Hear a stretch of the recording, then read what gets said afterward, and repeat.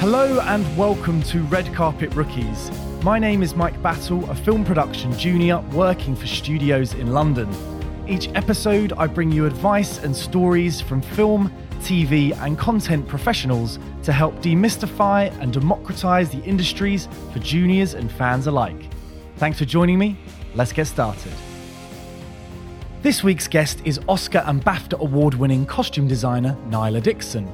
First working in her home country of New Zealand on projects such as Xena, Warrior Princess and Peter Jackson's Heavenly Creatures, she soon rose to become one of Hollywood's go-to creatives after crafting the unmistakable costumes of the Lord of the Rings trilogy, as well as Blood Diamond, The Last Samurai and many more. It's 11 p.m. here in London because Nyla is joining us from a beautiful New Zealand morning. How are you doing? I'm doing good. Thank you, Mike. Very good to hear. Now, I'd like to start at the beginning because it's often documented with successful people that they rarely have a set path through their career. And you were certainly no different. So how did you go from selling your own fashion creations at the Cook Street Market to running a fashion magazine, years later? Wow, you have done your homework, haven't you? I've tried my best. It's a small country. It's a small country, and it's really hard for those kinds of businesses to really gain traction. I began in fashion and then realized that I didn't like the fact that I couldn't go out and look at what everybody else was up to. My curiosity about everything else that was going on was really stymied in that role. So I used to facilitate having a fashion label. I used to work as a paste-up artist for a music magazine called Rip It Up. And the fabulous Murray Kamek, he in the end, one night he said to me, here's $2,000. You can start a fashion magazine. Wow. Because I've been banging on about, where are the fashion magazines and so on and so forth. So that led to probably the most wildly creative, best times 5 years, which I spent working with a lot of up-and-coming writers, a lot of up-and-coming photographers, and a lot of up-and-coming designers. So you can see where all that is leading. So after 5 years, there was one of those fabulous economic crashes, which was 1987. And Murray had to cut back. And he said, Nyla, you can take the magazine and go out and see if you can find someone to buy it, run it, be your, managing director. And I just knew that wasn't for me. I just knew that, it just wasn't for me. So we shut it down. And there I was out on the pavement. And I started styling. I was styling for commercials, for bands, inevitably in that world, you get to know all these people. Of course, yeah. And then, some crazy young director decided that I should be the person to do the costumes for his first movie. And it was an absolute baptism of fire. The director was a man called Gregor Nichols, who's gone on to be a really successful commercials director. But one thing right here in this moment, I will say, you've really got to listen to your instincts. And I could tell right from the get-go that this one was going to go wrong. But I was, I had such limited knowledge that I just didn't feel it was my place to kind of go, this all feels wrong. And so you just bowl on. And actually, in that process, you meet extraordinary people. And that's part of the film industry, isn't it? It's in every job you do. I mean, when you're at your age, Mike, your circle is much bigger. But what you find is that as the years go by, you walk away from every project possibly only with one or two people that you're determined to stay in touch with. But at the beginning of your career, you are right there with all of that energy and ideas and everything seems possible. Often there is a prevailing argument that in those early years, usually regarding smaller budgets, that people do have more creativity than when you rise up the tree and hit the blockbusters, the politics, etc. Would you subscribe to that viewpoint? No, I don't buy into that at all. I think they're all the same. I think when you're working on a small, and I mean, honestly, that comes from having pretty much done a lot. Everybody talks about how they long to get back to that place, where they started, that energy and that. But I don't find that energy or excitement has gone anywhere. And I just think it's just all the problems are the same. They're just amplified on a larger show. So as long as you're really conscious of that, that is one way of kind of remaining level-headed when you're dealing with something that it seems, when you pick up the script and you meet the director and, that you're suddenly in this rarefied atmosphere. The bottom line is, I don't think that's the case at all. I think you're still working with a bunch of student filmmakers. Ultimately, that's what we all boil down to. And it's good to keep that. I think that's really interesting because often for the juniors, and there are lots of juniors who are listening to this podcast, you often hear from the seniors that there is this back in the day, the amazing back in the day and the open creativity and everything back in the day. But obviously you're here at the top of the industry saying that you do have those capacities to do that in the industry now, which is amazing. You totally do. And, for all the gravitas of being at my age and stage in the industry, believe me, I'm as wide-eyed every time I go into a film. So maybe that's a peculiarity all of my own. That's great.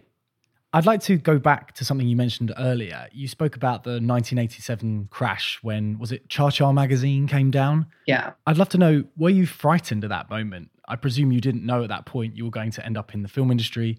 How did you feel at that time? I was miserable. I really felt like in that moment we were peaking. We've sort of found our feet. If I look back on it now, I would have made quite a lot of different decisions at the time. But we were doing really interesting things. And it's something that I find every now and then it's fun to go back and remind myself of that. I was terribly depressed, but I had such a fantastic group of friends around me at that point in my life that they were just like, right, what are we going to do?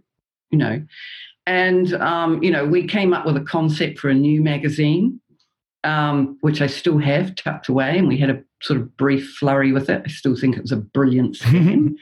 But we were already moving on. Sometimes you don't actually recognize it until you're in it, but you've already moved on. Even though you're wishing to be back in that place, another part, and that is a great thing about being in that particular age group, that you don't realize that your brain is going, yeah, all very well, Nyla, but let's go over here because this looks really interesting. Oh, that's really cool to hear. And it sounds like from that, and also the stuff you were talking about with you making your own designs at Cook Street Market, etc., that you were a bit of a self-starter. And is that something that you think that juniors moving into the industry now could use to get hold now, and maybe when you were hiring you might look for? For a while recently, whenever anybody brought up the subject of my past and how I got into the film industry, I always wanted to say this is really irrelevant to what is happening with the up-and-comers. Now that we're in this COVID world, I don't feel that way anymore. I sort of feel like we've cycled back to much more of a view that education and degrees and art college aren't really the answer. No, hang on, that's not true. Everything, because we've got a whole bunch of people in the industry now who've been through all the colleges and education and degrees and all of those sorts of things. Whereas I think now we might be having a whole new group of people who are just getting out there and doing stuff, or sitting in their house and, getting on Illustrator or Photoshop and creating characters and writing things and just doing it because they can figure out how to do it, whether it's whether YouTube and online seminars and all sorts of things are the new tools for them. I think there's going to be a lot more self-starter, a lot less. And I think it's going to really surprise young people that actually they can do a hell of a lot more just by getting on with it. Definitely. And following on from that, you're obviously talking about the notion of education as well, and college and people moving into the industry. You've mentioned before that people think the real career turning point for you was meeting a young Peter Jackson on Heavenly Creatures. But from my research, it seems powerfully clear that you actually view your long tenure on TV show Xena Warrior Princess as your education. What was it about that show that provided that? Yeah, that's an absolute truth. It was Rob Tappert, just the most remarkable producer, really remarkable. Rob arrived in New Zealand, Sam Raimi's producing partner. They had already done a kind of trilogy, like just to kind of sell the concept of Xena. It wasn't Xena then, it was Hercules. And they then decided that they were going to go into Hercules as a full-on TV series, which was when the job was offered to me. And here was one of those moments where you meet someone who has real financial nous, along with crazy creative ideas, and a person willing to let HODs just run amok and give you the tools to do that with. And so really the only deadline or the only issue for us was the 10-day turnaround on those episodes. And wow. And we did, I don't know, it wasn't for that long. Hercules, all of a sudden it was like Rob wanted to do Xena as well. And so suddenly I was doing 2 TV series simultaneously with 10-day turnaround. So a deadline every 5 days. And, we just grew, and you were gathering in creative people and figuring out ideas, and everything was just a joy, a daily joy of what crazy script was going to land in front of you next, and how the hell were you going to make all this stuff? And yeah, it really truly was a great time. And in fact, since you've been the guy doing all this research, you would have read the bit where I said I was really unsure that I wanted to leave Xena to go and do Lord of the Rings. I did read that. And there's an added bit to that. I was in Rob Tappert's office, or outside his office, and he was yelling and screaming, in his fabulous way, in his Detroit way, about the writers and how writers became useless after 3 years. They were just repeating themselves. And I was like, but I've been on the show for 5 years. I'm just repeating myself. And that was what made the decision. And I actually told Rob that at one point. I said, I overheard that conversation and I realized that it was time. It was time. And speaking of that, you've brought it up. I guess it's time to speak about Lord of the Rings. So we'll have a quick break and we'll be back in a minute. So what came next was, of course, Lord of the Rings, that won you an Oscar and cemented you as part of the Hollywood landscape. While lots of attention is understandably directed at the success after the fact, I'd like to know, what was it like before, when yourself, Peter Jackson, Grant Major, and Barry Osborne had your heads together in prep? Did you understand the mammoth you were undertaking, filming all 3 films at once, and the blood, tears, and ultimately awards, I guess, that you were in for? No. I'd read Lord of the Rings. We all read Lord of the Rings, and generally read it, somewhere between, 16 and 25, don't you? I've always been a great sci-fi fantasy reader anyway. I absolutely think Pete understood what he was getting into to a degree. And I really believe that Richard understood from Weta's point of view, whereas I do think that I was much more naive about it.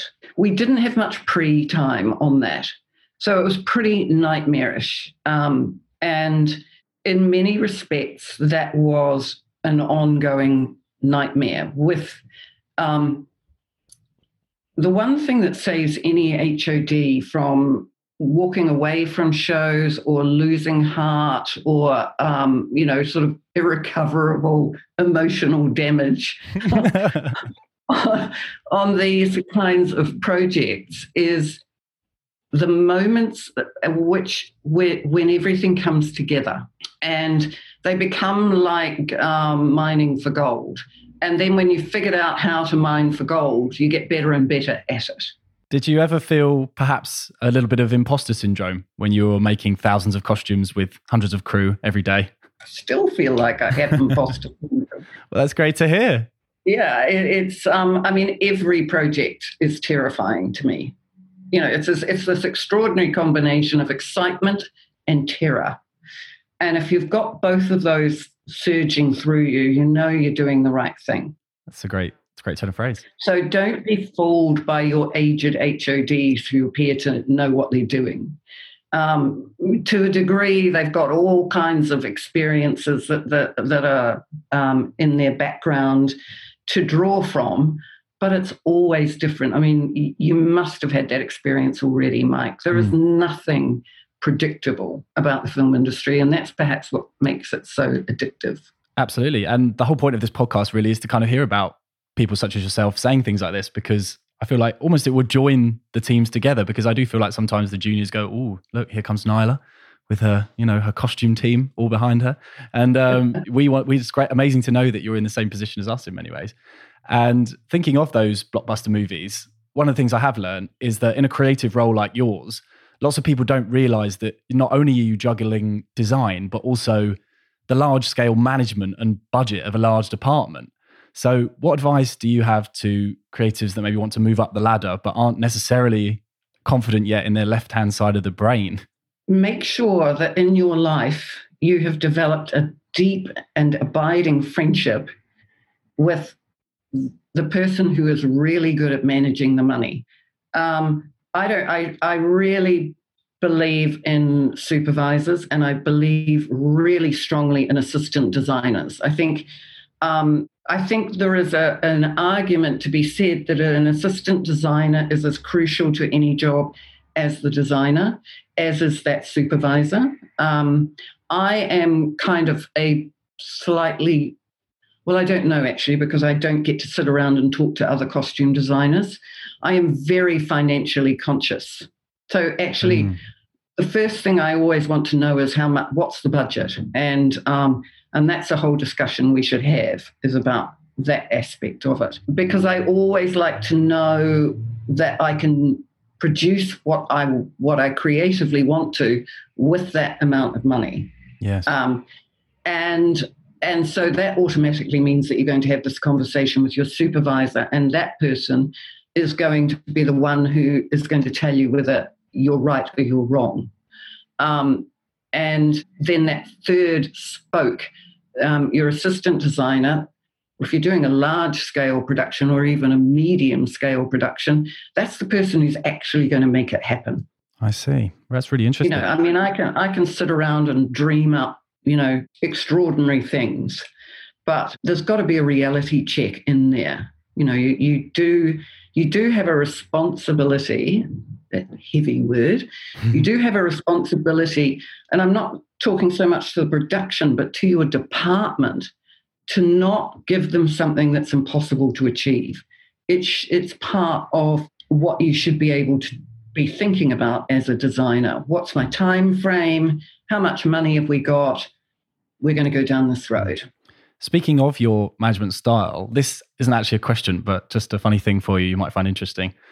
During an interview for Return of the King, you said that you view your role as head of department as conductor of the orchestra. And I don't know if you know, but Aaron Sorkin gave nearly those exact same words, "I play the orchestra," to Steve Jobs on screen many years later. So maybe you deserve a credit for that. I still think that. I really genuinely do think that.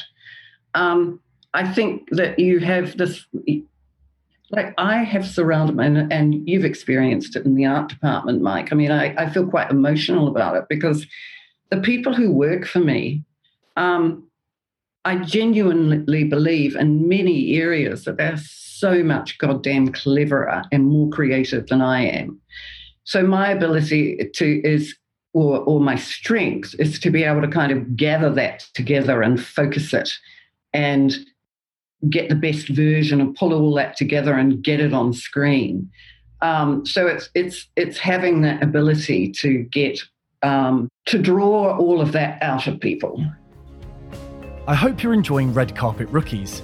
If you'd like to support the show, you can get a 2-month free trial of Skillshare, the Netflix of online courses, with a link in the podcast show notes. You can learn from topics including filmmaking, Photoshop, music production, and hundreds more. If you fancy yourself as a scriptwriter, you could even check out my beginner's course for professional screenwriting software, Final Draft. Whether it's Lord of the Rings, The Last Samurai, or Dracula Untold, it's clear that you're a go-to hire for world building, as it were. How do you go about piecing together these vast tapestries, and how far do you root the work in realism? Yeah, it's interesting. I've sort of fought that label for a while because I like to wander about, I like to try all kinds of different genres. But I actually, at this age and stage, I truly believe that is what I love to do. I love to world build.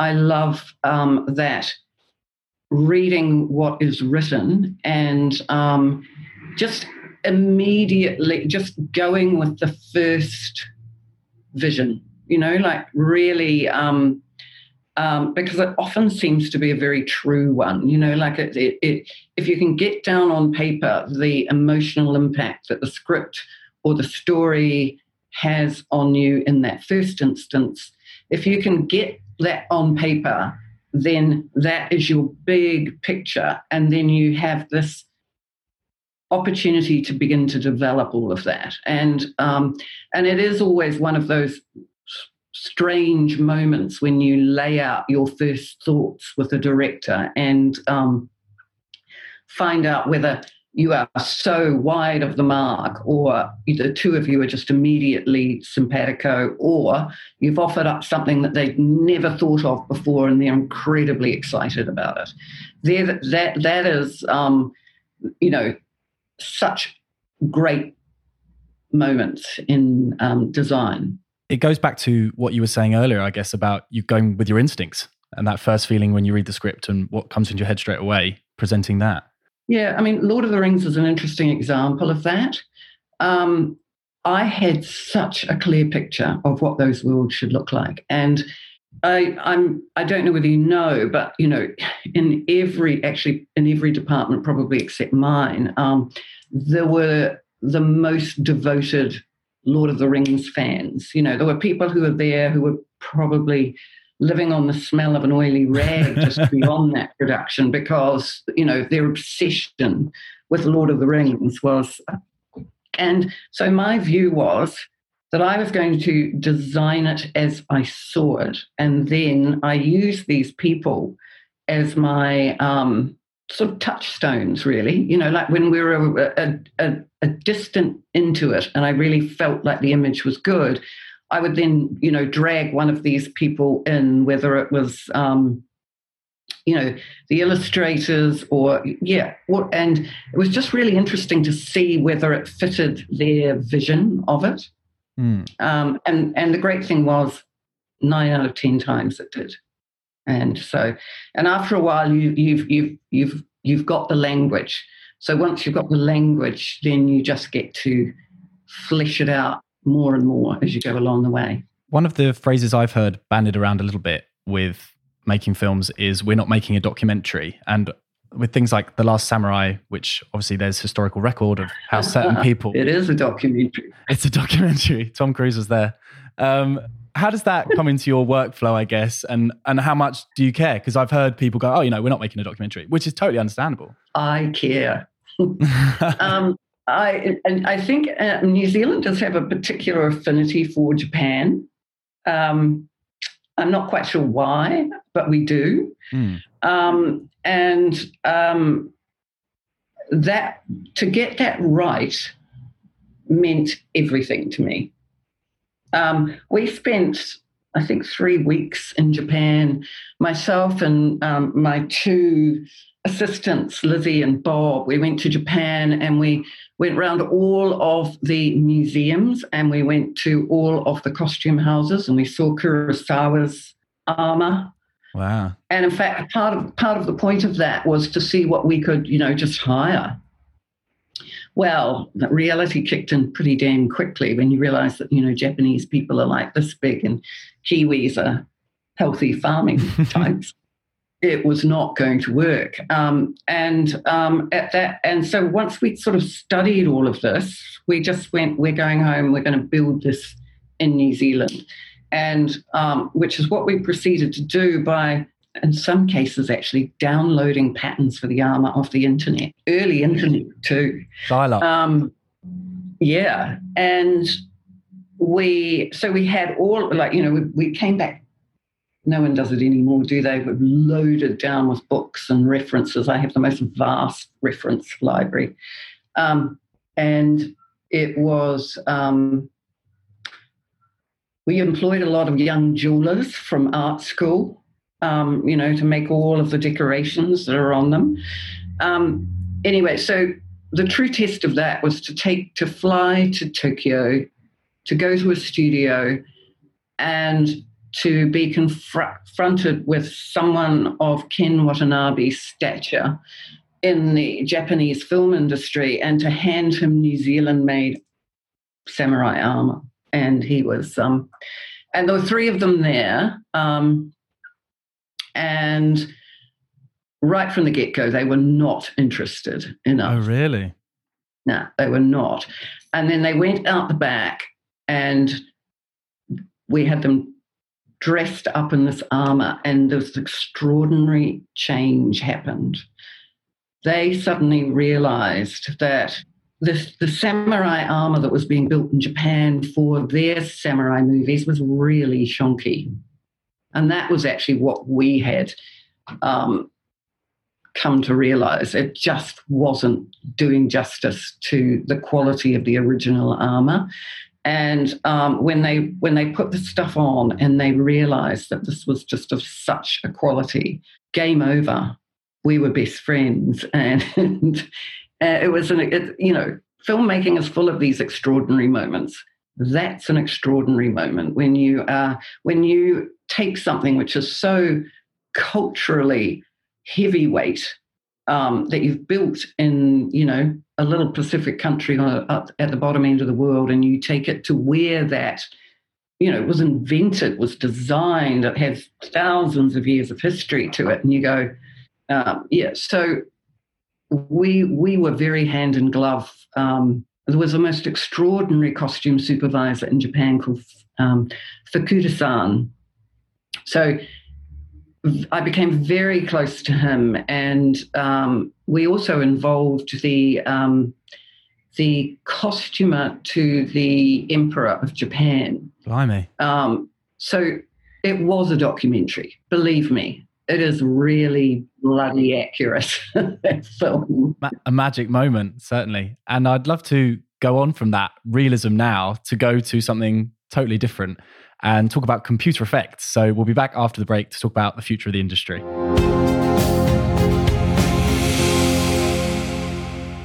The Green Lantern's CGI costume has been a matter of fierce debate now, which to my knowledge was a studio decision. Oh, he's still my beating heart. This is a show full of pain and agony. So I was going to say, with hindsight, how do you feel now about the look? And do you think this is something we might see more of moving forward? When I look back on that now, how naive I was. how incredibly naive. And there's a book in that.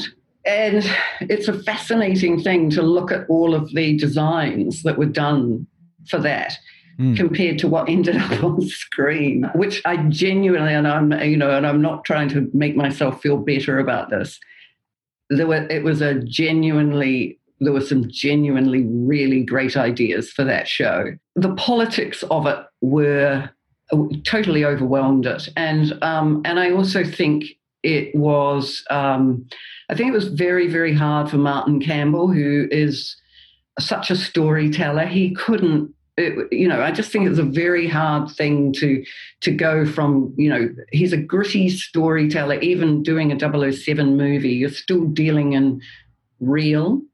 And I think there were so many lessons there. And of course, at the same time, Marvel were just getting started, and they just totally nailed it. There was a discussion very early on and about whether we were going to build the suit in the real world or build it as a CGI. And I can remember this discussion so clearly, saying, well, there's got to be CGI in the suit somewhere, because we can build it, but for movement and all kinds of things, there's got to be a CGI element. And it became an absolute bottom line. It was one or the other.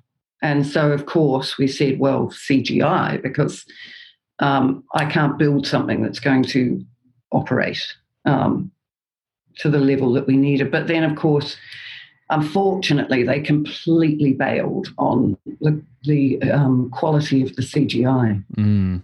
They totally bailed.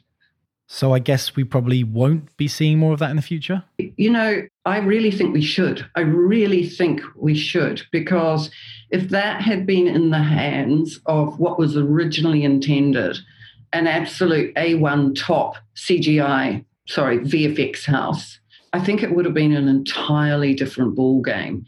And I remember being shown the first trailer and saying at the time, you're not putting that out, are you? Because that doesn't look finished. And the answer was no. And the next morning it was out. And of course it was, that was the beginning of the history. Amazing to hear. So it sounds like obviously there was studio politics there, and there's various gripes about the industry, obviously, in the press. I was going to ask you if there was one thing that you could change, or multiple. Is there one thing that you would change about the way the industry is run at the moment? I guess one of the things that I would change is, and, everybody will laugh at me and go, yeah, you're still naive, aren't you, Nyla? It's the financials as we begin our projects. And in this instance, I am now talking with the voice of long experience. And I say this now because I have the same discussions. I suffer from the same pushbacks now as I did 20 years ago, whatever. But what I do know as a designer is that the budget I write at the beginning is pretty much the budget we will hit at the end.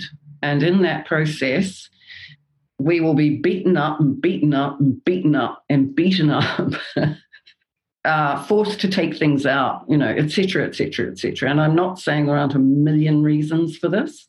I just wish they would find a new roadmap for how they deal with it. Because and I'm sure you would hear this in the art department as well. You'd hear it from DPs. But I do know, because actually quite recently I did a comparison with about 10 budgets of mine. And so you cut and cut and cut and cut. And then as the show moves along, they have to add and add and add and add. And it just, it comes back to that place, give or take 10%. I think it begs the question whether everybody knows this and this is a game that has to be played. Therefore, to me, an enormous loss of creative energy while all these battles are had.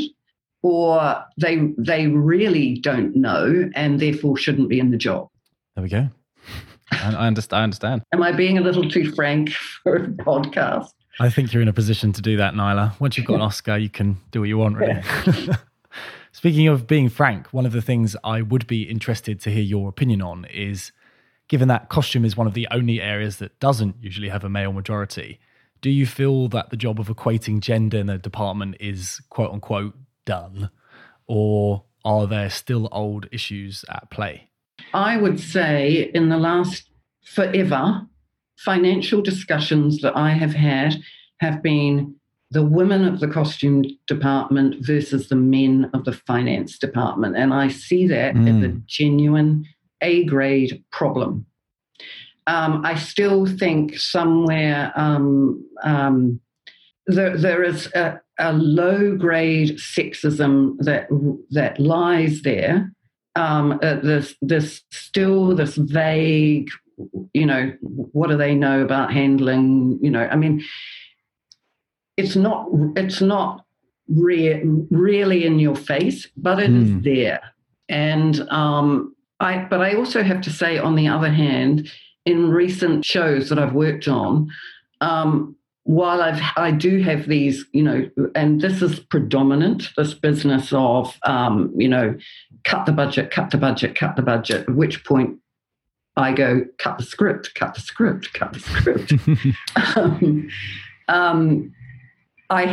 There are some great producers still. I just think they're fewer and farther between. I think, I still think the costume department is seen as something that they don't really understand. And therefore it's trouble and, which is utter and complete bollocks. We are as financially clear as any other department. We are as emotional as any other department, and we are as creative as every other department they deal with. It should be a level playing field. I don't think it is. And thank you very much for that frank answer. So we'll take a little break now and we'll be back with a final little questionnaire with Nyla Dixon. So finally at Red Carpet Rookies, I like to do my version of the James Lipton in the Actors Studio questionnaire. And it's quick fire, Nyla, so just say whatever comes into your head. Are you ready? I don't know. Am I? I hope so. So number one, what is the best piece of advice you've ever been given? Oh, God. Have a very clear focus on the big picture. Have a very clear focus on the detail. And do not confuse the two. Very interesting. Number two, do you have a favourite film? 1900, Bertolucci. Number three, what gives you a reason to get out of bed for an early call time? Nothing. What profession other than your own would you like to attempt? And a secondary question, which job in the industry would you do if you weren't doing yours? I don't know. It's easy to fall into, those are the tough questions. I'd like to be an editor again. Okay. But I won't be. And second question, within the industry, well, we all want to be the writer, don't we? I do. Yeah. And I just say that in the sense that we all want to be the writer, but you also learn how bloody hard it is. So you get on with it, Mike. I'll try my best. Number five, what general profession would you not like to do? Crikey, mortician. If you could work with one person, living or dead, who would it be? Ooh, living or dead. A lot. That's a big one. Yeah, sorry. Very broad canvas. I honestly, yeah, you got me on that one. Living or dead? Well, you've worked with a lot of the ones who are alive, so I guess you'd probably choose one of the dead ones. Yeah. No, you've got me. No. You have to skip that question. Pass. Skip that one. Too many good ones. Pass. This one is the hardest one. What is a book that everyone should read? Something I'm reading right now, and I've been reading for a little while. It's called A Paragon. A Paragon? That's going on the list. A Paragon by Colin McCann. it's an extraordinary story. So all I can say, it's got nothing to do with films or fashion or frocks. It's profound.